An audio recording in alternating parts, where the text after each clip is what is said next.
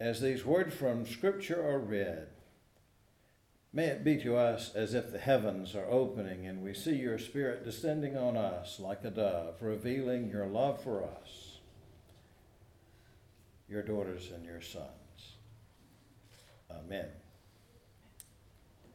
First reading is from the 42nd chapter of Isaiah, the first 9 verses. Here is my servant, the one I uphold, my chosen, who brings me delight. I put my Spirit upon him. He will bring justice to the nations. He won't cry out or shout aloud or make his voice heard in public. He won't break a bruised reed. He won't extinguish a faint wick. But he will surely bring justice. He won't be extinguished or broken until he has established justice in the land. The coastlands await his teaching.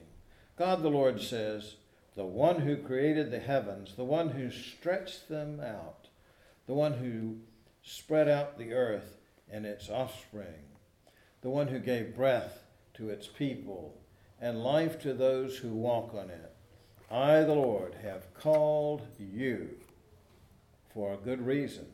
I will grasp your hand and guard you and give you as a covenant to the people, as a light to the nations, to open blind eyes, to lead the prisoners from prison and those who sit in darkness from the dungeons.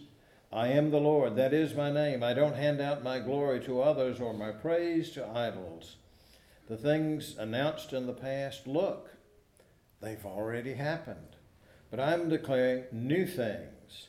Before they even appear, I tell you about them. Our gospel lesson today is from the 3rd chapter of Matthew, starting at the 13th verse. At that time, Jesus came from Galilee to the Jordan River so that John would baptize him. John tried to stop him and said, I need to be baptized by you, yet you come to me? Jesus answered, allow me to be baptized now. This is necessary to fulfill all righteousness. So John agreed to baptize Jesus. When Jesus was baptized, he immediately came up out of the water.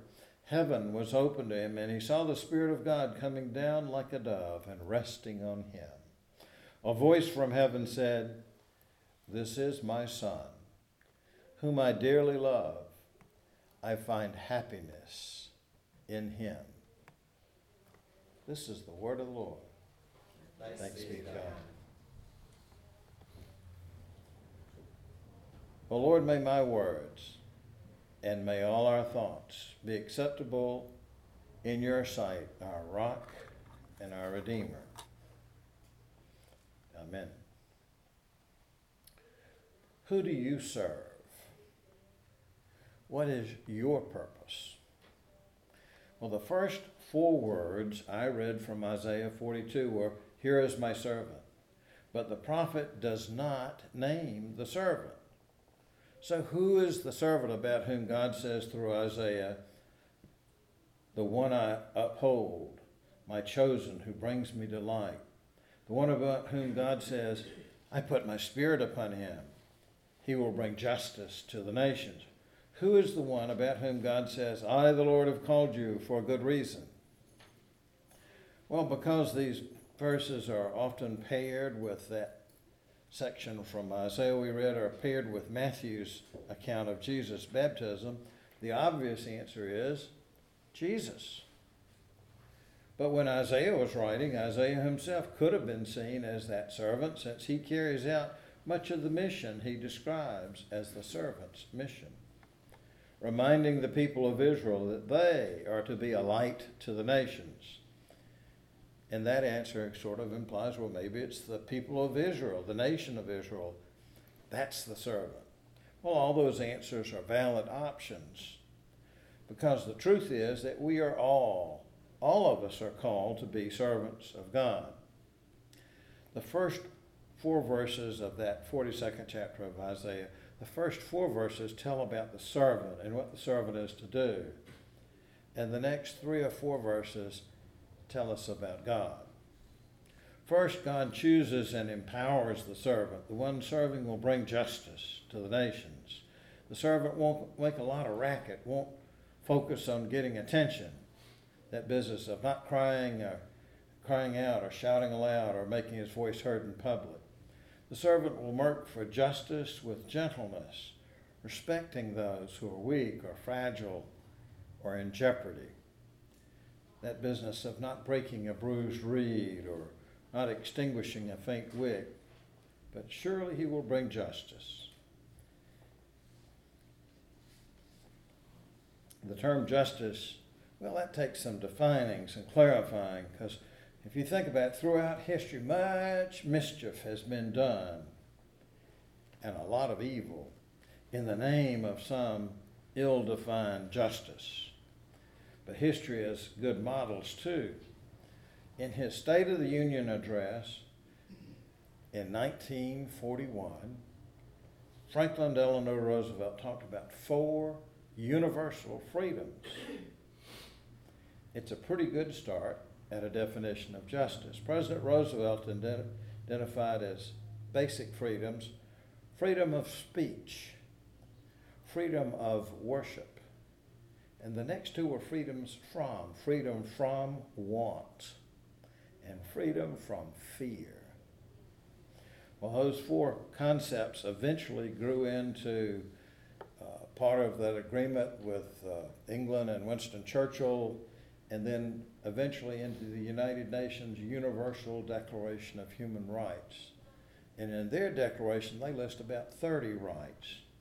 But if you get those first 4 comprehensively done, you've gotten a pretty good start at justice. Well, if you read those 30, or even those 4, you can see that the world is pretty far away from reaching such lofty goals. Or as Isaiah put it, the coastlands await the servant's teaching. We're not there yet by any means. So if we, you and I, if we're the servants charged with bringing about God's justice, how do we do this work? We could only do something like that with God's help. The people Isaiah was writing for originally were in exile. They were in need of a reason to hope. The world today is filled with many people who may not be in exile literally, but they feel like exiles, and certainly in need of hope.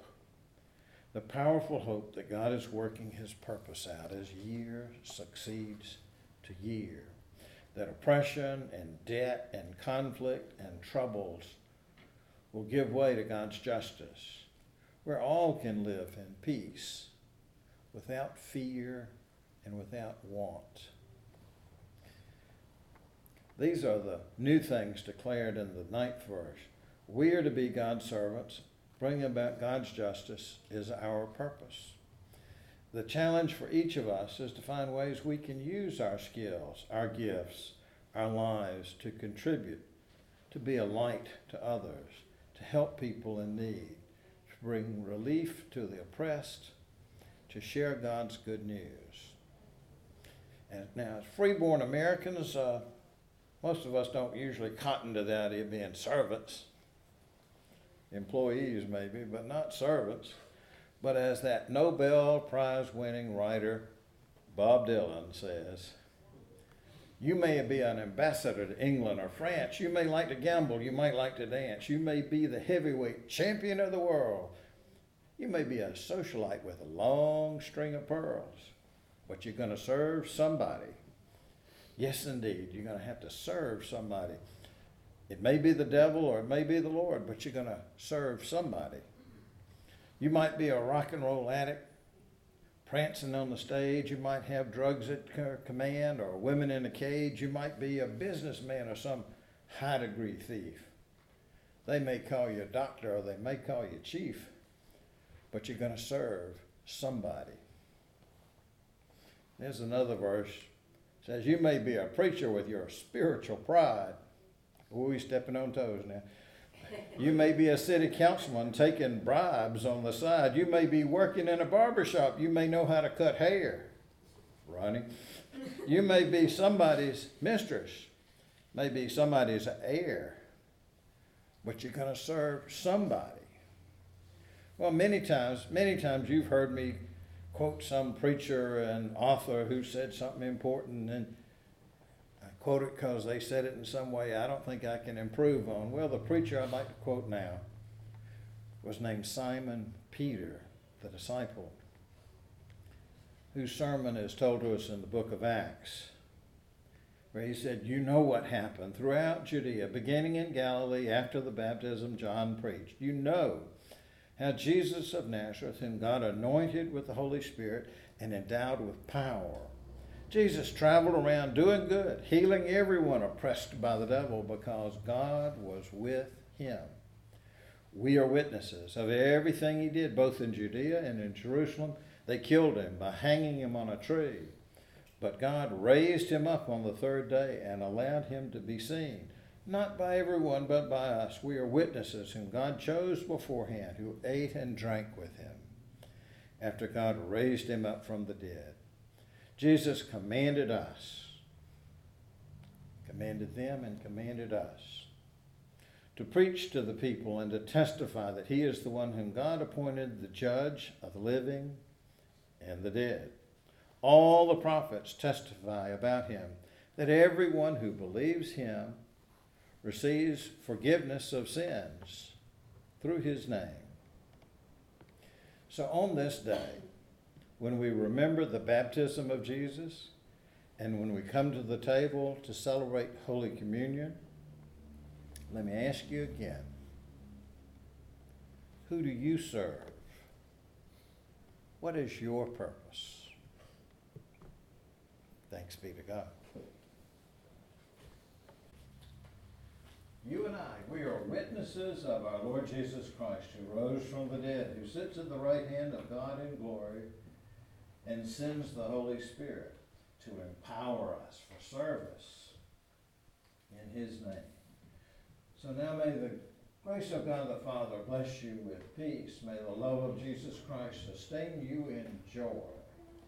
And may the power of the Holy Spirit fill you with courage this day and forevermore.